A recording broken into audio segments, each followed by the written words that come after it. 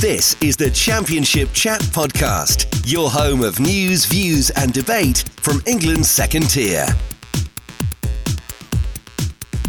Hello and welcome to another episode of the Championship Chat Podcast, sponsored by Cards Accepted. It's me, Elliott Jackson, and I'm joined as always by George Smith. George, hello, how are you? How's your week been? Not too bad, mate, not too bad. Feels weird recording on a Thursday morning. I don't think we've ever recorded as early as this in our 3 or 4 years, maybe more, doing this podcast. But yeah, I'm not too bad. Apart from a bit of a cold and a cough, so I do apologise in advance if I start coughing mid-sentence. But other than that, I'm not too bad. Has it been a more normal sort of week for you? Things died down a bit at Ewood Park after the mental end to the transfer window? Not normal in inverted commas for Blackburn Rovers, sure. Yeah, it has been a bit more of normality, which has been nice. Obviously, they did eventually push the button on JDT's exit and John Eustace coming in, as we expected when we spoke on last week's podcast. And we'll touch on that a little bit briefly. But on today's episode, we are going to do a big recap of the midweek action.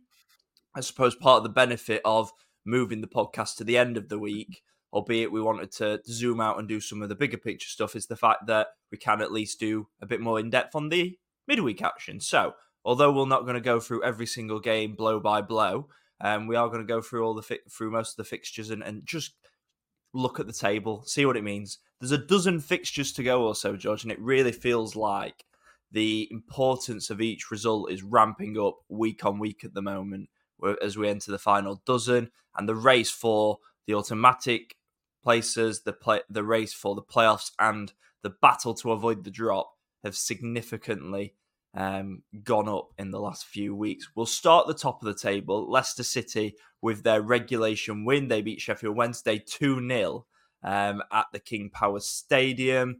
A bit of a gift for the opening goal, a mistake from a combination of James Beadle and Will Vaults giving the ball to Abdul Fatawu for 1-0. Nice little step over from Vardy in the middle as he tucked in at the back post. And then Jamie Vardy scored against his boyhood club for 2-0. And Leicester pretty comfortable from that. Sheffield Wednesday, after a good win against Birmingham, failing to build on that, but certainly no great shock or great shame really to lose at the King Power. That is not going to dictate whether Danny Reel's side stay up or not. Perhaps more interestingly, George, away from Leicester, is the battle for second place, because we'll run through the results first and then we can pick through what it means. Southampton, their 24-game unbeaten run is over at the hands of Bristol City. They were beaten 3-1 at Ashton Gate. Ipswich Town responded. They won 4-0 at Millwall and really putting the Lions to the sword. And that's interesting from both ends of the table. And Leeds United sweeping aside Swansea City with a 4-0 win too. Let's start at Ashton Gate with the team that were in second heading into this run of this midweek match day. Southampton, as I say previously, a club record 24 unbeaten games. Bristol City hadn't won since Boxing Day before the weekend, before they ended that run. And then they followed it up with a really, really impressive performance. Perhaps their most impressive performance under Liam Manning since he came in. And I think we saw that Southampton at the weekend, they looked a little bit shaky. They weren't up to quite their usual standards against Huddersfield, albeit they got over the line. But at Bristol City, they were susceptible on the counter-attack, and I thought Bristol City exacted their game plan so well. They are clearly a team that has got a lot of quality in transition. Sam Bell's been a fine championship performer for the last 18 months now. Rob Dickey with a goal as well. And Harry Cornick, who's someone that's really... His Bristol City career's never really kicked off, it feels like, since he joined from Luton Town sort of 13 months ago. He's very much had to make do with being a substitute under Liam Manning, and he took his goal really well. A good counter-attack, McCory getting the ball across, and an emphatic finish from Cornick. And his pace on the counter-attack, Sam Bell, Mehmeti, they've got options in those forward areas with Williams and James just at the base, just screening. Lets Jason Knight get in support of Conway. Nocky Wells came off the bench as well. And this was a really, really good performance from Bristol City, and probably a really good blueprint for other teams on how to beat Southampton. Now, you're going to have to take your chances. You're going to have to ride your luck a little bit at the other end, and you're going to have to rely on your goalkeeper to make some important saves. but the way they cut Southampton open on the counter-attack time after time was really, really impressive. It certainly was. I've got to be honest and admit that I've not seen a lot of Bristol City under Liam Manning. The only game that I've seen under them properly was the FA Cup replay against West Ham in January that was televised. I didn't see the game on Tuesday night against Southampton, but I've seen the highlights. And like you said, continuously they cut them apart with their play on the transition and on the break. And when you break that Bristol City team down man for man, there are some really, really exciting young players in that team. You've mentioned Sam Bell there, but you look at Jason Knight, for example, he's kicked on in recent weeks. They've also got the likes of Tommy Conway, and you've got players like that, young, exciting prospects who are still miles away from reaching their respective ceilings. So there's a lot of talent within those ranks, and Liam Manning is considered still as an up-and-coming coach. Obviously, he did a very, very good job at MK Dons in his time there.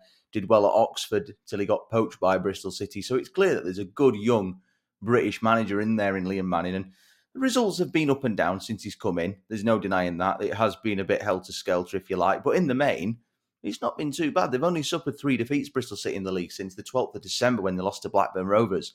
So they have been on a pretty good run overall. And you mentioned there that win over Southampton. We've not spoken since last weekend's action where, of course, they went to Middlesbrough and won. So it's been a fantastic week for Bristol City. 6 points from 6 from 2 really, really difficult fixtures. One of them, obviously, against a team that are chasing the same goal, if you like, in terms of a playoff finish.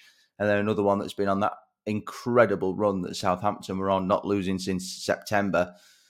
And I just feel maybe for Southampton, was it a case of perhaps a step too far after how much energy they had to put in the second half in that bonkers game against Huddersfield last Saturday with that 5-3 win? But all good things come to an end. And it was going to happen at some stage. Every good run in football, no matter what league you play and no matter what team you are, comes to an end at some point. So as Russell Martin said, Southampton's season will rest on how they respond to this setback. That's the big thing for him now. He's got to see how they can get back on track. Can they get back on the bike, as you say, at the first attempt? So we'll see on that. But for Bristol City, a marvellous victory and one that drags them into the playoff battle, albeit they're on the periphery a little bit still, but they are only 4 points off the top 6 as it stands. There's a little bit of traffic between themselves and Coventry, but as we've seen, there's currently 4 teams on 48 points now in this battle for seemingly the final playoff place. West Brom just slowly beginning to tighten their grip on 5th spot, and I'm sure we'll touch on that as well. But for Bristol City, as we say, a fantastic few days for them. Middlesbrough away 3 points, Southampton at home 3 points. It couldn't have gone any better. And to have scored 5 goals, conceding just 2 as well, and to have kept Southampton out from open play, Adam Armstrong only scoring via the spot in the last few moments of the game, is a really, really impressive victory. And for Liam Manning now, can those 2 victories be turned into 3 victories? Can they be turned into 4? Can they put a little bit of run together just to put a bit of pressure on those in front of them? But fantastic week, some good quality in that Bristol City team. And it's quite an interesting time to think, where could this team go in the next few weeks? Yeah, if you're Southampton in particular, the last thing you want to see after you've slipped up Ashton is to come in and see 2-0-4 away victories from the 2 teams breathing right down your neck. Leeds United in particular, putting Swansea City to the sword. They were 3-0 up after 35 minutes. Crysensi of Somerville continuing his attempts to win the Player of the Year award with another goal. He has been in sensational form. Probably Player of the Year at the moment in the Championship, certainly. How old is he? Would he qualify for Young Player? Maybe. If he wasn't Player, he'd be Young Player. He has been absolutely sensational in the last 2 or 3 months for Daniel Farke's side. Joel Perreault back on the score sheet. Wasn't even set to start this game, but Patrick Bamford pulled up in the warm-up, so he got chucked in against his former club. Scores after 10 minutes. And Willie Gnonto as well, someone who's obviously had to bide his time, has been on the periphery after losing his place with Dan James and Somerville in such exceptional form. He's obviously had to play out of position on the right-hand side as well. I think if you come into the Championship season and said Willie Gnonto's going to have to play out of position and be sort of third-choice winger at Leeds United in the Championship, we'd have all gone, what the hell's gone on there? But in fairness to him, he's come back in, he's knuckled down, and he scored some really important goals. Scored against Rotherham, scored the winner at Bristol City, got 2 here, the third and the fourth, which were really well taken goals. And Leeds United just look devastating at the moment. They're in fantastic form. And then you've got Ipswich as well, winning 4-0 at Millwall. This is obviously double pronged because Millwall in a bit of poor shape themselves, as we'll come on to, but they just got the job done again early. It feels like Ipswich, obviously they've drawn a lot of games. I think it's, 1 win in 8 overall before the midweek games. They've drawn a lot, but it feels like the performances have still been pretty solid, pretty good. They've always been a bit leaky defensively, and they've probably not quite had the prolificancy. They've not quite had maybe some of the rub of the green at times in both 18-yard boxes, and that's probably been the difference to to Ipswich smashing teams at the start of the season versus dropping a few points. However, that said, it felt like a result of this nature has been coming. 4-0 winners, Nathan Broadhead, a very comical own goal from Wes Harding, turning in, again, a Broadhead cross. Broadhead's not been in the team for the last couple of weeks. He's been rotated out, and I think that's maybe put a bit of a rocket up him because he was absolutely fantastic in this game. Kiefer Moore headed in the third. The Sky commentator described it as a bullet. I'm not sure, can it be a bullet header if it bounces before it goes in? I'm not sure. We'll leave football cliches on that one, but for me, I don't think you can have a bullet header if you head it into the ground and it bounces once, maybe even twice before it goes over the line. And then Ali Al-Hamadi getting his first goal in Ipswich colours as well from the penalty spot. He's looked lively since he arrived from AFC Wimbledon in January. So that means at the top of the table, George, Leeds United are in second, played 32, 66 points, won all of their last 5 games. Southampton now in third, got a game in hand, 31 played, 64 points, 4 of their last 5 are victories. Ipswich, 31, 63 points, won 2 of their last 5 with 2 draws and a defeat in there as well. So, if it's conceivable that if Southampton and Ipswich were to win their games in hand, you would have Southampton on 67 points, Leeds United on 66, and Ipswich on 66, separated by goal difference. And let's not forget, Leeds United host Southampton on the final day of the season. It is shaping up to be a fantastic automatic promotion race. And the way that they're picking up points, if you look at all 3 teams, Leeds 2 points per game, over 2 points per game. Southampton over 2 points per game. Ipswich over 2 points per game. It is not out of the realms of possibility that all 4 of these teams, including Leicester, would be champions in previous seasons gone by. I think Leeds, Southampton and Ipswich probably all would have got promoted in last year's championship. I think they're probably all stronger than Sheffield United were. Certainly. Is that harsh? No, I think all 3 of them are better than Blades were last year. And it's going to be really exciting.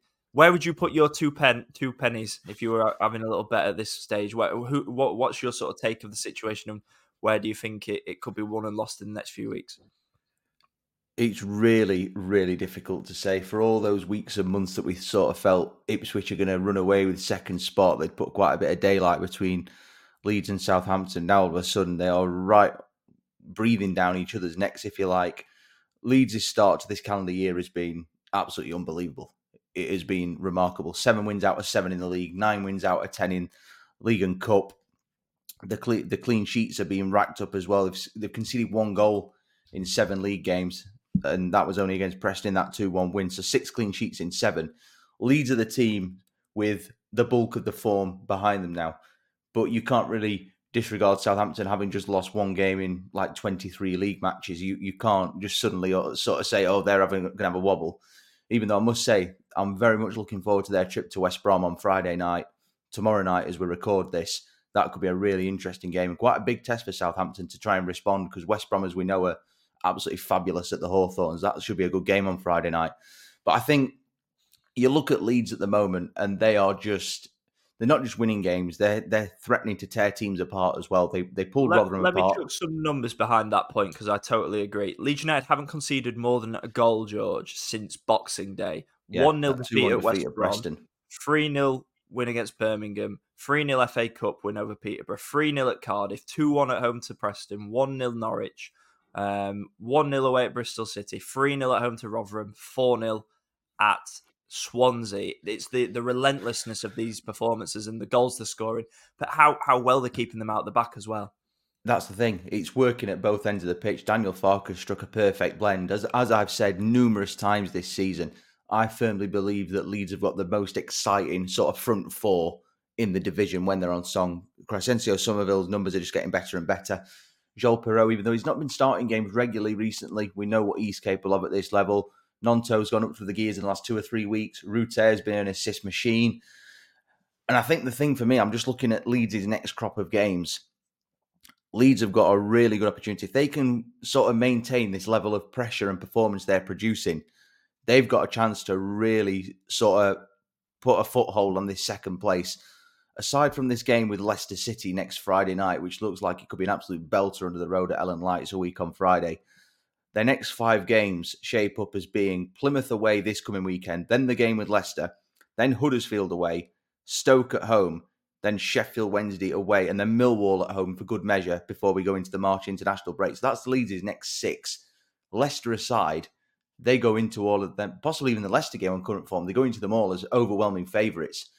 Leeds obviously still unbeaten at Ellen Road as well. That's going to be really, really key. They've been really, really good at home this season. So they're at the moment, on current form, they're probably the team to watch out for and you would possibly lean towards. But like I said, Southampton, it's 1 defeat since September. You can't just suddenly dismiss them because they've lost 1 game. And you can't dismiss Ipswich either. They're still right in the thick of this. And you've got to credit Ipswich, really, for just keeping up pace with these two. Bearing in mind, Southampton Leeds were Premier League size last year, and Ipswich were down in League One. This is a total mismatch on paper, realistically, with the funds available and the resources. But Ipswich have done a phenomenal job just to be even in this race, and potentially they could still come out on top in this 3-team race to clinch second spot. I think we're all automatically admitting now Leicester have got the title sealed and won. I can't see them being caught. They're almost at 80 points already, it's just ridiculous, isn't it? Like 80 points almost in mid-February. It's absolutely crazy. But it's a 3-man race. You mentioned there Southampton, Ipswich have this game in hand on Leeds. If they win that, it's going to be even tighter. So it could go all the way. It could go down to that final day shootout between Southampton and Leeds, which we've spoke about many, many times, and I think we will many more times in the next few weeks and months. But let's just say one thing. Whoever does win this, it's going to take a phenomenal effort because none of them are showing any real signs of weakness. Yes, Southampton lost in midweek, but it's 1 defeat in September. It's an incredible run. But at the minute, if I had a gun held to my head and said, who's going to get second place, I think I'd have to lean towards Leeds because the run of form and the way they're playing and the way they're keeping the ball out the net and scoring at the other end, they look the real deal at the minute. They look like they've really stepped up a gear, don't they, in the last few weeks? They do. And I mean, 7 wins in a row at this level is unbelievable. It's a remarkable achievement. And how many times have we spoken about Southampton's squad players stepping up? Sekou Mara, Fraser, we spoke about that in depth when they went on their run. Leeds now getting a lot out of Nonto. Bamford's come in and become a starter. Ampadu playing at the back now with Gruev in midfield, who's come in and done a really good job alongside Kamara. Archie Gray is still the right back, even though we probably all expect him to sort of drift out of the team at times when when Firpo got fit. So Byron would go to right back, or when Connor Roberts came in January, Archie Gray still holding that position. So Leeds look like they've got a really strong 15 or 16 ready to contribute for Daniel Farker. He's been here before. He knows how to navigate a run-in, and it's going to be fascinating to see how they develop over the next few weeks. In terms of the playoff places, you spoke about West Brom tightening their grip on 5th place. They beat Cardiff City 2-0. I want to talk about, well, first we should talk about Mickey Johnson, who scored after literally less than a minute on his West Brom debut on loan. I want to talk about Tom Fellows, though, because he's really come in and added some sparkle to this West Brom team on the right-hand side. Academy product, left-footed, plays on the right-hand side, and he's become a real favourite of Carlos Corberán since he came in to the side. He had a loan spell with Crawley, which was relatively underwhelming, actually, last season.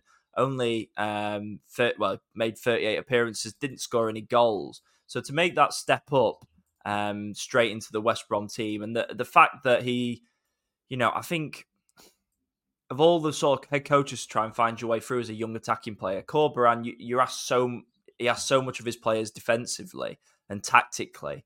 It might not always be the easiest for a young player because they're so focused on what they've got doing with the ball and trying to develop those aspects of the play. But Fellows clearly more than capable of doing the defensive side of the work for Corberán, or he simply wouldn't get into the team. And he's been so good. He was really lively when I watched him live for West Brom against Blackburn, a month ago or so ago when they won 4-1. And yeah, Mickey Johnson as well on the score sheet. Vyman's been a good addition. He scored a couple of key goals, scored against Birmingham, scored against Cardiff as well to make it 2-0. And, West Brom, they haven't got the deepest squad, but they were able to rotate a little bit in this one. You've got Eric Peters at centre-back with Bartley out injured and Ajayi still coming back from AFCON. You've got Fellows, you've got Mickey Johnson, Jed Wallace wasn't involved. You've got Adam Reach on the bench, Chalobah. Wallace was on the bench, as I say, he came on. So they've got a few options now, and it does feel like West Brom, we know how good they are at the Hawthorns. We know how dangerous they can be against big sides, particularly away from home. We saw them frustrate Ipswich and enact a really good game plan. And although they throw in these odd, the 1-0 at Swansea, the 2-0 at Norwich, which is probably what separates them from being a top two side, even if the points threshold wasn't so high with Ipswich, Southampton and Leeds, they probably are consistent enough, or the most consistent of the best of the rest, to get into that top six and to probably finish in fifth. Yeah, definitely. You look at their recent run of form, and it's 5 successive home wins. That is where West Brom have sort of laid the grounds for what's looking like it's going to be another successful playoff tilt. I look at West Brom, and when you draw comparisons between their team and the likes of Leeds and say Southampton, for example, they're not littered with star-studded household names. It's just a very well-oiled machine that is consistently a 7, 8 out of 10. They get results. Yeah, you mentioned there the odd lapses like at Swansea, Norwich, defeat to Middlesbrough just before Christmas. But on the whole, West Brom, they're a good side. They're a really, really good team. And like we've said, particularly at home, they're absolutely brilliant. Their record under Carlos Corberán at home is just absolutely unbelievable. I think it's 21 victories from 31 league games at home since he took charge in October 22. I think that's correct. I haven't got the numbers written down to hand, but from memory, I was looking at it yesterday, and I think it is 21 wins from 31, which is very impressive. But it's the clean sheets as well at home. They've only conceded 1 goal in the last 5 at home in the 5 games that they've won. And let's not forget, they were seconds away from winning Ipswich at the weekend. I watched that game. Excuse me. And West Brom, for the most part, were really, really good. And young Tom Fellows got the opening goal. Excellent burst of pace from him and a really good finish. And I've been impressed from what I've seen from that young man in the last few weeks. He looks the real deal and could have a very bright future in the game. But you mentioned there about Andy Vyman. It's just a little bit of experience added to the top end of the pitch, particularly now with a smart bit of business, didn't it, when he came in? It does, because for a low fee. It does, because when you think about Andy Vyman, a couple of years ago, he was a goal-scoring machine for Bristol City. He was banging them in week after week after week. He tailed off a little bit last year, didn't really get going this year, and they've made the decision to let him go on loan for the rest of the season. And West Brom are going to benefit from that. Like I say, a little bit of sprinkling of experience at the top end of the pitch to support Brandon Thomas Asante, who's done really, really well this year. And of course, it unfortunately now covers the absence of Daryl Dike, who, of course, faces another long spell on the sideline, so we wish him well. Really unfortunate. But I think for West Brom now, you look at their next few games, particularly before the international break in March, and they've got some potentially big fixtures, certainly within their next 4. They've got Southampton, as we've mentioned, on Friday night, tomorrow as we record this. Then they've got Plymouth away next midweek. Then they've got back-to-back games against fellow playoff competitors, both looking over, hunting on West Brom in Hull and Coventry City. So they're 2 really, really big games for West Brom, certainly to try and just tighten their grip, because if they were to lose both of those, they're just going to be reeled in a little bit by those in sort of 7th and 8th place just to put a little bit more pressure on. So I still think West Brom will finish in the top 6. I really do. I think they've just got that consistency at home to get the job done, and I think it'll be the home form that pulls them through. And I wouldn't be surprised to see them beat Southampton on Friday night with that home record. I really wouldn't. I wouldn't be surprised in the slightest. I think they've got it in them. So next few weeks, certainly big for West Brom, but ticking along very, very nicely at the moment. 7 points from the last 9 available. So easily could have been 9 out of 9 as well with that Ipswich draw. But let's be honest, beating Birmingham and Cardiff at home, got a point at Ipswich from the last 3. So it's a pretty good return, 7 from 9. So Carlos Corberán, with everything going off in the background there that's gone on, continues to defy the odds, doing a brilliant job. And like I say, they just look a well-oiled, solid machine that 9 times out of 10 is going to get the job done. Yeah, some suggestion that the takeover is edging ever closer as well, which obviously would be a major, major relief to West Brom supporters. Of those chasing 6th place, George, Coventry drew 2-2 at Plymouth, 96th minute equaliser from Ellis Sims to get them a point. And then you had Norwich. They beat Watford 4-2. They're right in amongst it, are the Canaries, despite what feels like more fans than not still wanting a change in the dugout. Very strange. It would be one of the funniest promotions ever if they've somehow got in the playoffs and got promoted. Hull City came from behind to beat Rotherham United, and Preston beating Middlesbrough 2-1 as well. Preston in great form. Someone I definitely want to touch on them in a moment. Let's talk about the Canaries, though. A 4-2 win over Watford. And they've been in such good form recently, Norwich. Probably a little bit under the radar. Probably we haven't spoken about them enough for them to be level on points with Coventry in 7th. Ashley Barnes and Josh Sargent coming back, particularly Sargent, has made such a difference to this team, as it would any team. Like, it's not a groundbreaking bit of analysis to suggest a team missing their 2 best strikers, having them back fit would suddenly provide more goals. Borges Sainz has in particular stepped up as well, though. He's really got such a great catalogue of championship goals this season. Every goal he scores seems to be a worldie. Although the worldie in this game certainly came from Yasser Asprilla. What a hit that was. That made it 2-2 at the time, in fact. So you have to credit Norwich City because having scored really early through Barnes, through Sargent, they got a 2-0 lead. Watford pulled that back. Rajovic and an unbelievable hit from Yasser Asprilla from distance. It would be quite easy for the atmosphere to get a little bit toxic again. And under David Wagner, that has been the case at Carrow Road. So to go again, to get themselves back in front through Sarah pretty quickly after, Fastnacht off the bench as well. They've been really impressive in the last few weeks, and probably since the turn of the year, to be honest. The form they've shown, having Sargent and Barnes back in the team, having Borges Sainz contributing in the way that he has as well. Norwich right in the thick of this, albeit things don't still seem quite harmonised within the fan base at times. But credit to Ben Napper because he's come in, the new director of football, and everyone was calling for him to make an immediate decision, sack David Wagner, bring in a new manager. But he's took his time. He's watched results play out. And in fairness, they've got some clutch results. I still go back to that comeback at Cardiff, which probably saved Wagner his job with the late goals from John Rowan and Adam Eder. And now they've got Barnes and Sargent fit. Sainz is playing really well. Sarah's been fantastic in midfield all season. They seem a little bit better at the back, albeit I still think they're probably short at centre-back, but Gunn's had a good season in goal. Stacey's been a decent pickup. They could be one to watch, Norwich, especially if they start, especially if things start to come together a little bit more off the pitch to marry with the performances that have improved on the pitch. Definitely. And first and foremost, the return of Josh Sargent has made such an impact on this team. He's scored 4 goals in his last 5 games now. And he looks like a player that they've been missing at the top end of the pitch, who is sort of that prolific goal scorer that they can rely on. And he's really stepped up. And I think another one you've got to mention, as you've said, is Borja Sainz. He looks a really talented player. And even though he's been there since the summer, he's sort of taken a little bit of time to adjust and get going.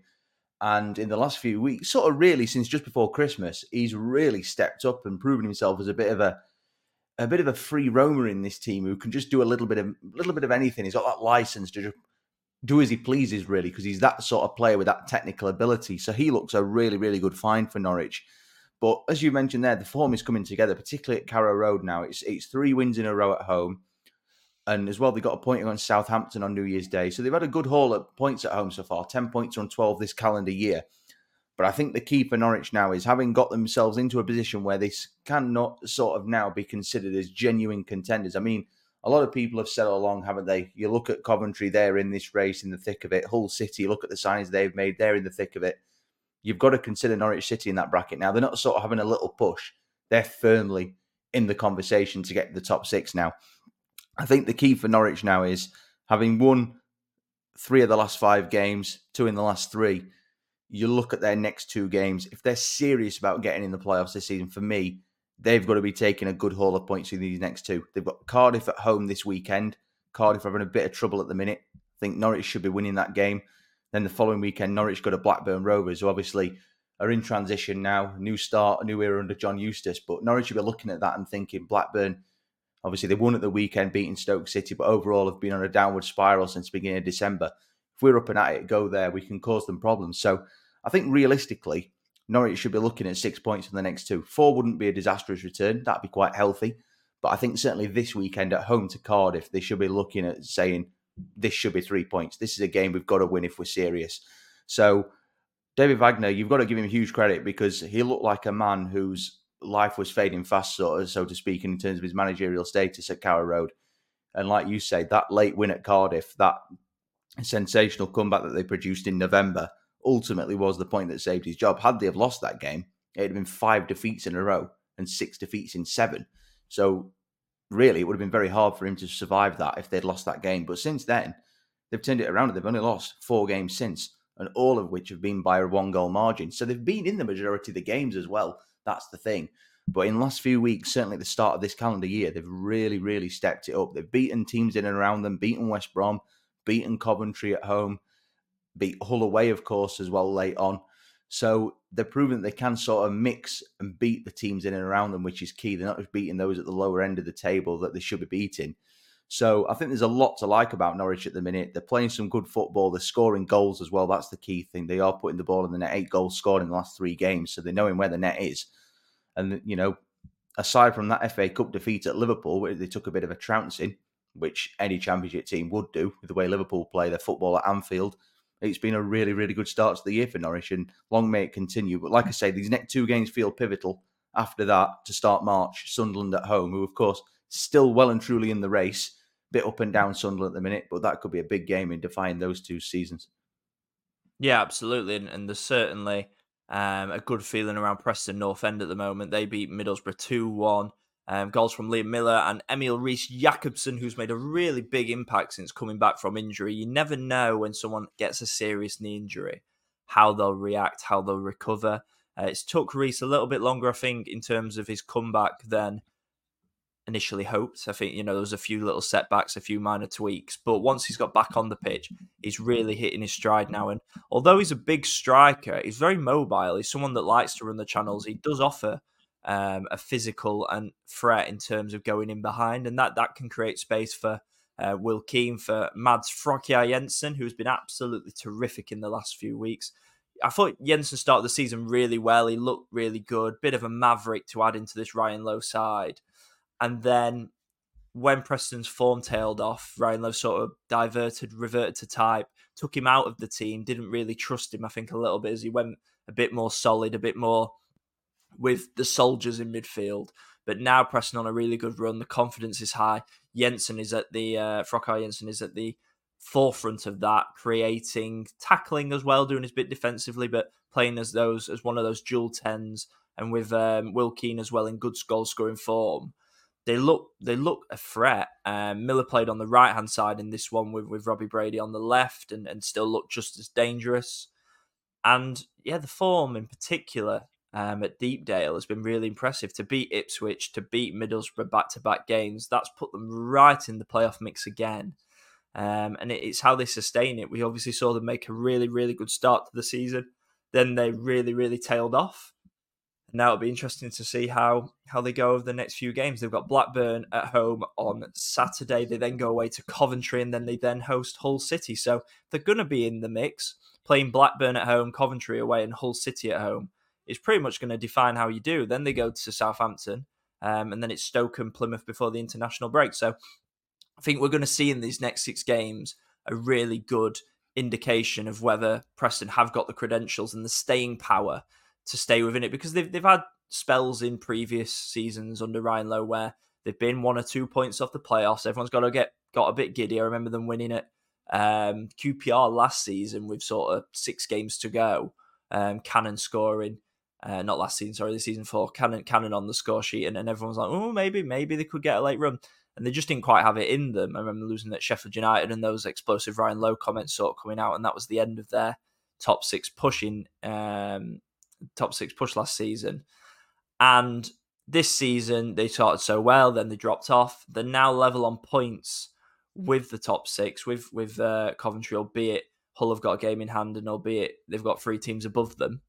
But I think this is a real marker of where Preston can go if they can pick up a good point haul in what's to come, in what is going to be a very decisive run of games. Certainly is, and all of a sudden you've got to give Ryan Lowe a lot of credit because he was a man very similarly, perhaps even more so than David Wagner, who was in big trouble. Certainly with the supporters, Preston fans had obviously had enough of Ryan Lowe. They were calling for change. Well, not calling for it, they were demanding change. They were absolutely screaming it. They wanted him gone and a change and shift in direction. But I think the big thing for Preston, realistically, obviously they've won the last 3 games, which is really impressive, taking 10 points in the last 12, is that the way they've sort of found a little bit of momentum at home. 4 wins in the last 5 at Deepdale now. And it's quite surprising that the only team they've lost to in that run was Sheffield Wednesday, who are obviously struggling at the other end of the table. I think So when we think of Preston at their best under Ryan Lowe, it's been performances at Deepdale that have been particularly impressive. it is. Isn't it? They've got to have the It home is. form on point if they're going to mount a serious challenge.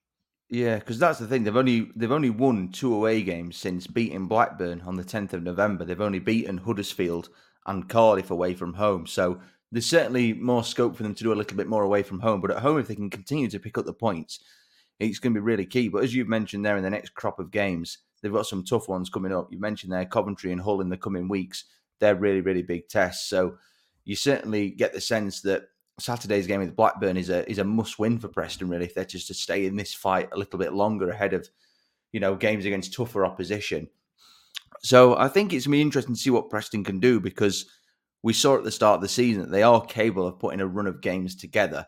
But as we've seen many times in previous seasons, there is always 1 or 2 teams that start seasons at a rapid pace unexpectedly and then fall away. Whether the same will happen for Preston again, whether they've just provided a little bit of false hope, I'm not sure. But like we've said with Norwich, they've got to be considered genuine candidates now. They're on the same points. In the back of your mind, you might sort of think, yeah, they might tail away. But at the moment, they're in the thick of the race. You've got to respect them for that. And Ryan Lowe deserves credit for finding a little bit of momentum. Like you said, Mads Frokar Jensen's just unlocked things a little bit. He's found a little bit of momentum. Emil Rees coming back is a huge boost. He's got a couple of goals and an assist in his last 3 games. And I think it's easy to forget, because he was out for so long, just how good Emil Rees on the whole has been in front of goal for Preston. He's a really good player. Not the summer just gone, the summer before he did his knee.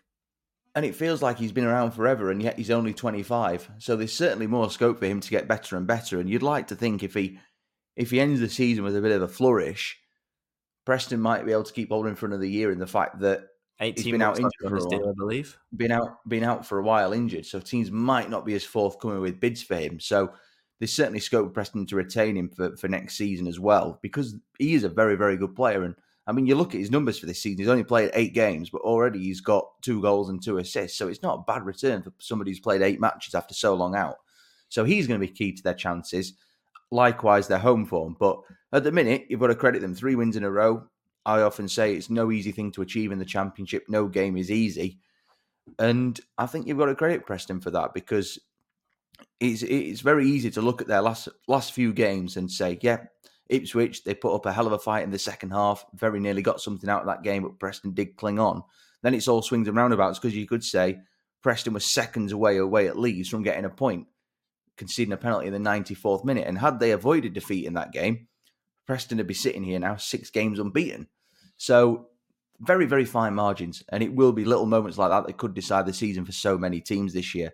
But at the moment, Ryan Lowe deserves credit for putting Preston back in a position where the fans expect to be. They do demand higher expectations at Deepdale than perhaps, say, those in the boardroom are willing to spend towards, shall we say. Preston fans obviously have been disgruntled with the lack of spending power in recent years and managers not getting subsequent backing. But at the moment, I think Ryan Lowe, he's had to survive some choppy waters at times this season. There's no doubt about that. They have had some really bad results. Certainly those Tonkins they took from the likes of Middlesbrough and Watford. But somehow, and I say the same for Norwich as well, who obviously they've taken a bit of a battering from the fans this year, they're in a position, and it's almost weird, because you look at the likes of Hull and Coventry, their supporters are absolutely lauding the way that their seasons have gone so far, having the times of their lives. And Norwich and Preston fans have almost been a little bit disjointed and depressed with how things have gone this season. And yet here we are, 2/3 of the way, almost all of the season, not far off now, where they're all on 48 points each. So the fact we've got 4 on 48 is quite remarkable, really. It's shaping up to be a really close battle. But the one thing that Preston have got to be mindful of in this race, if it does get really tight towards the end of the campaign, is that their goal difference is considerably worse compared to everyone else's in this mix. You look at Hull, they're on 5, Coventry 13, Preston -8. So that's certainly a problem where Ryan Lowe's got to try and address things. If he can just sort of tighten up at the back a little bit, then they might be all right. But at the minute, they're in the thick of the race. Will they be in it come the end of the season? Time will tell. But the next few weeks, prior to that international break in March, feels key, just as it does for so many, to be fair. Hull just finally, I do think that the pressure would have started to grow a little bit had they not come from behind to win at Rotherham. They lost to Swansea on Saturday and did not play well. It was a pretty lethargic, a pretty uninspiring attacking performance. And the pressure, when you go and spend the money that Hull have spent and bring in the calibre of players like Anas Saruri, like Fabio Carvalho, the pressure is going to ramp up. Jadon Philogene is back now, and I don't think the Rabona goal is as good as everyone's saying, which is not going to earn me any friends. Right, the nutmeg is lovely. It's great footwork.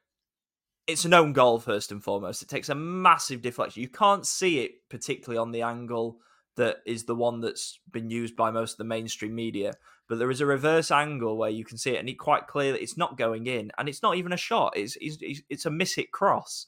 And that takes away some of the sparkle for me, the fact he's not even tried to do it. He's tried to cross it, and it's took a massive deflection and gone in. I just struggle to lose my mind over a goal that is, yes, it's brilliant skill. Of course it is to attempt that.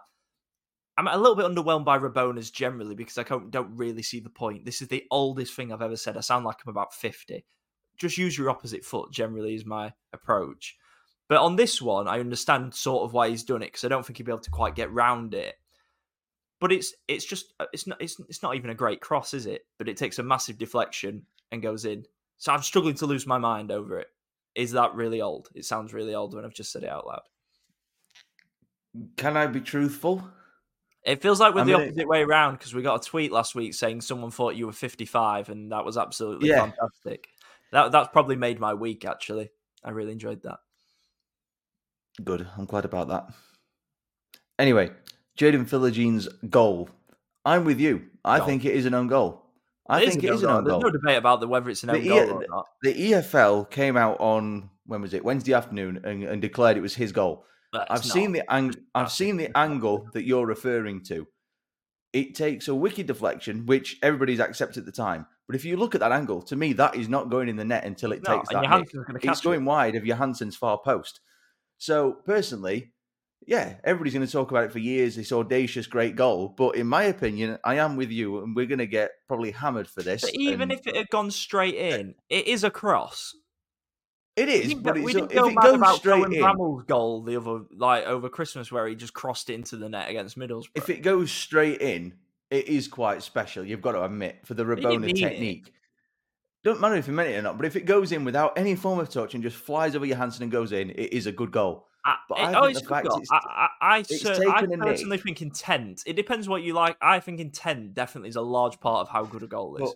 But I think we can both agree, whether we think it was a good effort or not a good effort, that the deflection has changed the direction of the ball and it's taken it in. For me, it is an own goal. There's no doubt about it. So when it comes to the end of 2024 and we put a thread together, the Championship's best goals of the calendar year, don't be surprised if this doesn't feature because personally, and you should say, what a goal by Cameron Humphreys or whoever it was that flicked it into the net. It was an own goal. So, we're going to take pelters for this. It's inevitable. We're going to get hammered.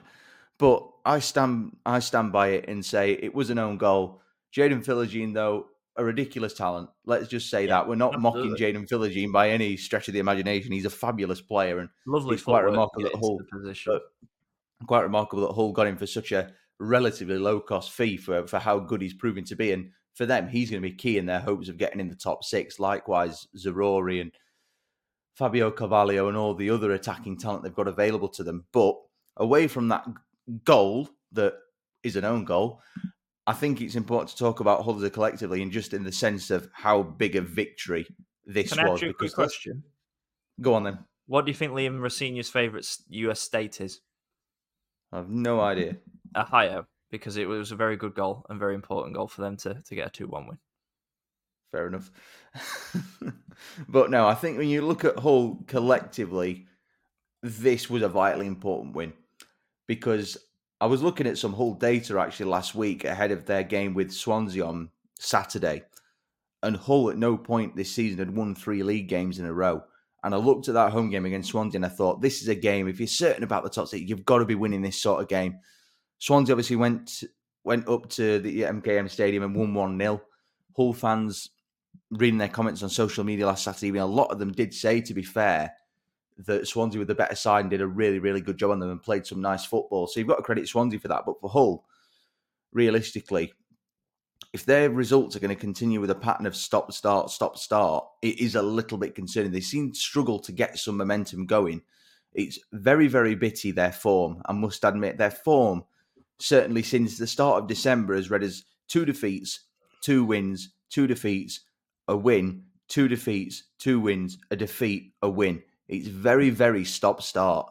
So they need to find a way to get a little bit of momentum going for me. On the flip side, though, when you take into account the win at Rotherham, you can either view it as getting back on track or you can view it as 3 wins in 4 games, which is not a bad return.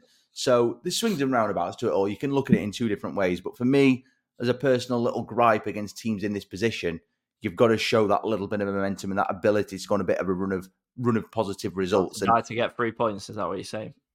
Yeah, as Neil Warnock would say, for a die to get 3 points. By the way, speaking of Neil Warnock, just throwing this in, did we see his comeback with Aberdeen last night? Remarkable. I saw that he's the Aberdeen manager. I don't pay attention. Scottish football doesn't really exist in my strategy. No, maybe not, but 3-0 down against Motherwell and he fought back to 3-3. Neil Warnock masterclass.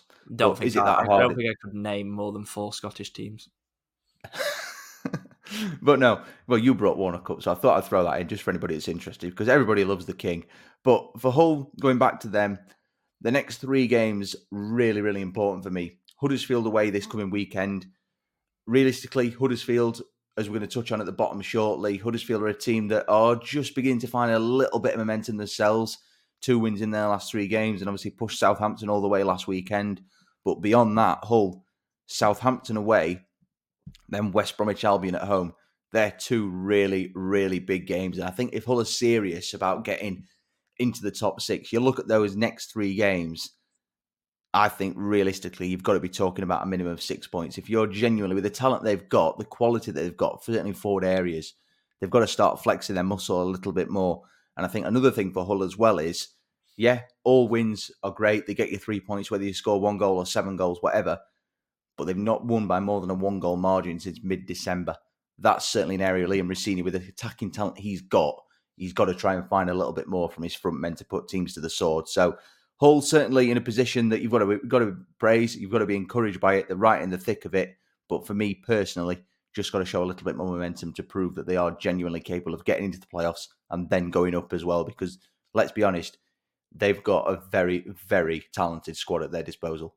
And a very expensively assembled squad at their disposal too. Let's look at the picture at the bottom of the championship table too. We've got Huddersfield to keep on winning. They're in fantastic form. They beat Sunderland 1-0. Biggest game at the bottom was Stoke beating QPR 1-0 as well. I want to touch on Millwall as well because they're getting dragged into it. And the points that QPR, Sheffield Wednesday and Huddersfield are picking up in particular at the moment means that Millwall, Stoke, Birmingham, Swansea, Blackburn all dragged back into it, really. You know, Rovers probably thought they were clear after going 7 points clear. They are still 7 points clear, but with the way QPR are winning, with the way Huddersfield and Huddersfield are winning points as well, Millwall and Stoke dropping in particular over the last few weeks, that suddenly 4 into 3 is no longer. I think we can cast Rotherham off at the bottom. I think they are dead and buried now. Wednesday obviously lost at Leicester. The big game was Stoke, and they had to win. It was really toxic at the weekend. Obviously, I watched Blackburn beat Stoke 3-1, deservedly so.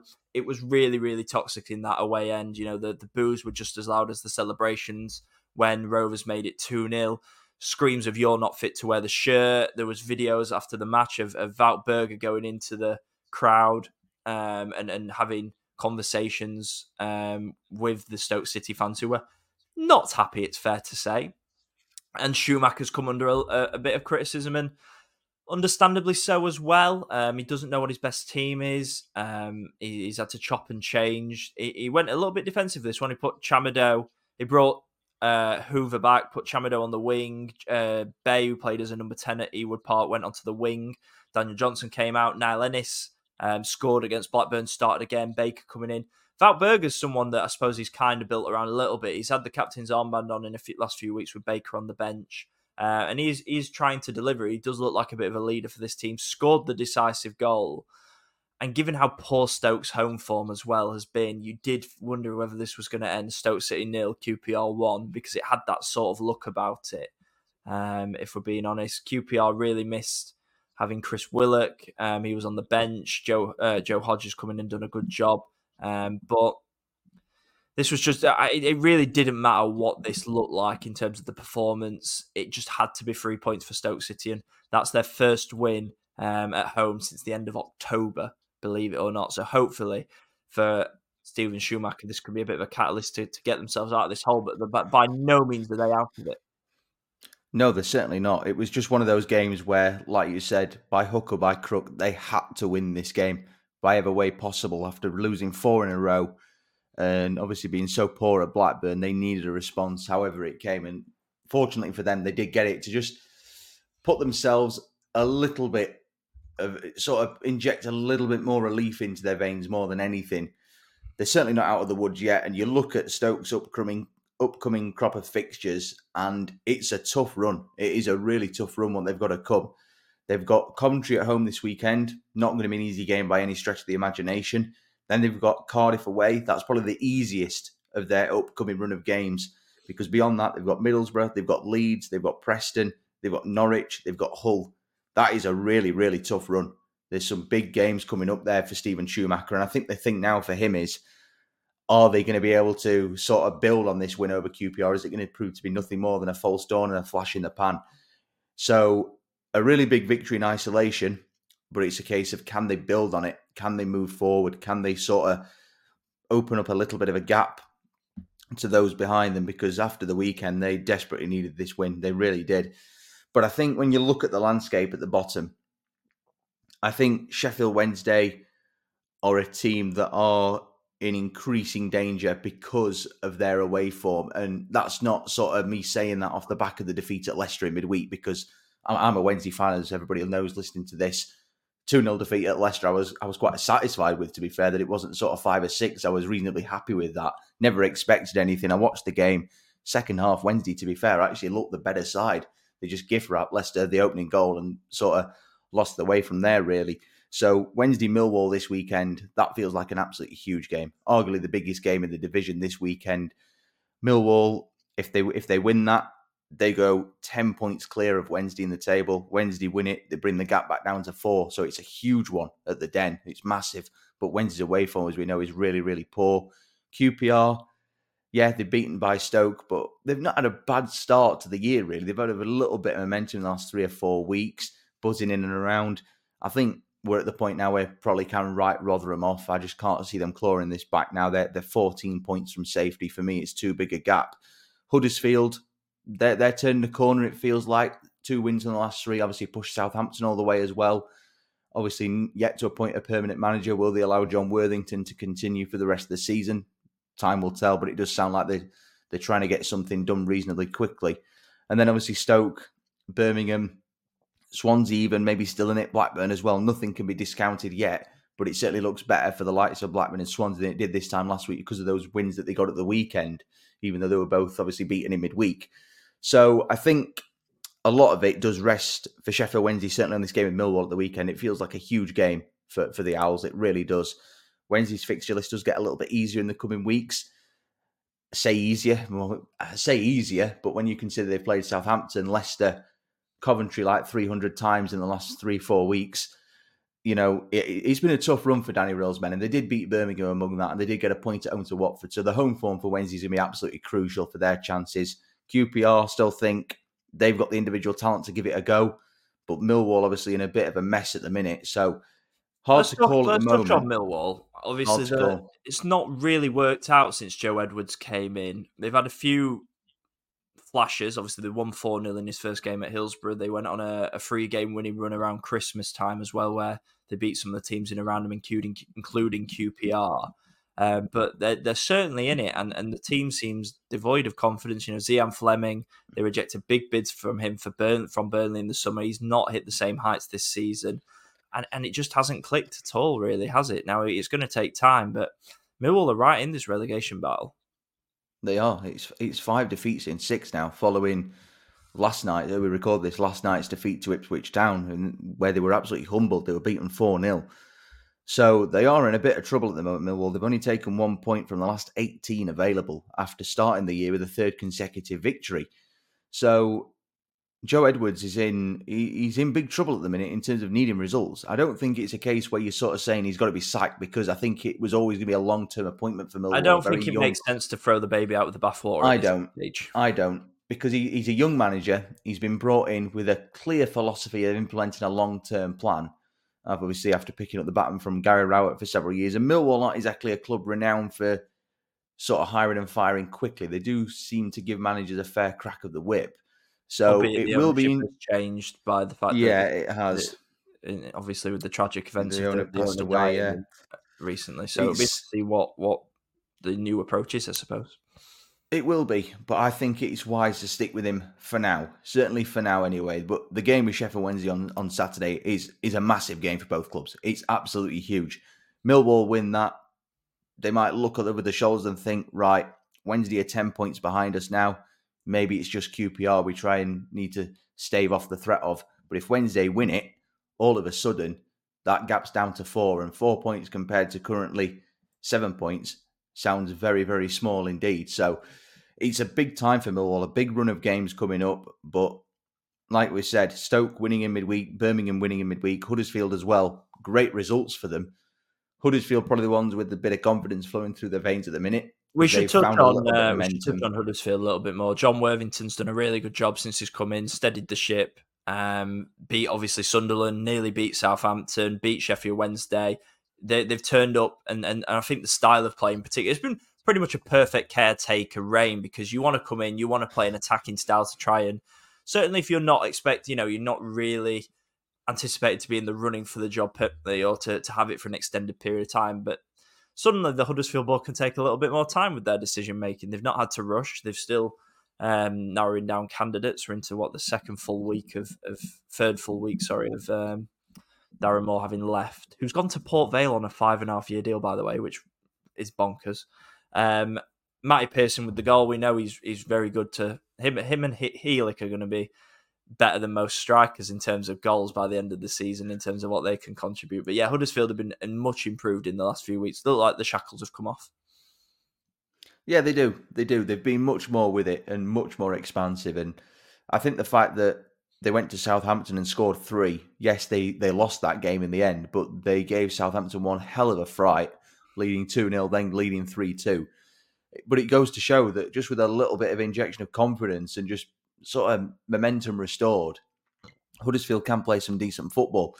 But I look at their next 6 games prior to the international break, and there's a mixed bag of opponents in there, but there are some really difficult ones. You look at the home games in particular, Hull City, Leeds, West Brom. There's some really, really big opponents to overcome. Away from home, they've got to go to Watford, who generally have been pretty good at Vicarage Road this season. They've not been too bad. Then you've got Cardiff away and Rotherham away. So I think Huddersfield have got to look at the trips to Cardiff and Rotherham and say, if we're going to get points within the next 6, those are the 2 games where we've really got to make it count, because Leeds at home, West Brom at home, Hull at home as well are going to be tough tests. So I think Huddersfield will certainly be feeling a hell of a lot more confident than they were 3 weeks ago. There's no doubt about that. 6 points from 9. They've scored a decent amount of goals in those games as well, plundering 8 goals in 3 games. It's a hell of a lot better than the albeit the low standard they'd set to build from. But they've given themselves a hell of a chance now, and that win over Sunderland on Wednesday nights just put themselves with a little bit more daylight. 5 points now, the gap between themselves and QPR in 22nd, should I say. Then a further few points back to Sheffield Wednesday. So he's certainly looking a hell of a lot better. Will John Worthington want the gig on a full-time basis? Personally, I don't think it would be the wisest of choices, because we always see caretaker managers come in and get a little bit of a bounce. I think Danny Schofield will be ringing in the ears, won't it? Yeah, and then they get the job on a full-time basis, and we see how disastrous it can go. So I think for John Worthington's own reputation, it might be wise if someone else gets the job permanently, but he's done a hell of a job in the last couple of weeks. He really has, just to inject new life into that team. So at the minute, I think it's still very, very hard to say. I think Sheffield Wednesday, though, are just beginning to fade a little bit when you consider they've only won 2 games this calendar year so far. But like I've said, the fixture list does ease for them. It does look easier, even though there's no such thing as an easy game in this league. But like I said, they went to Leicester the other night and, yeah, they were beaten 2-0, which is not the most disastrous of results, really, when you look at the gulf in class. But second half, they did certainly produce something where you thought if they can build on this against lesser teams, they might have a chance. So that trip to Millwall on Saturday is absolutely enormous for them, as it is for Millwall. So really, really big weekend coming up. And then we'll see how things go from there. Next for Wednesday after that is Bristol City at home, which won't be easy because they're obviously on a bit of a good run themselves at the minute. So I still stand by my prediction, though, that I think Wednesday will drop.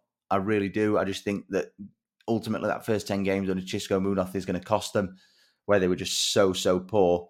But I said QPR would get out of it and Huddersfield would go.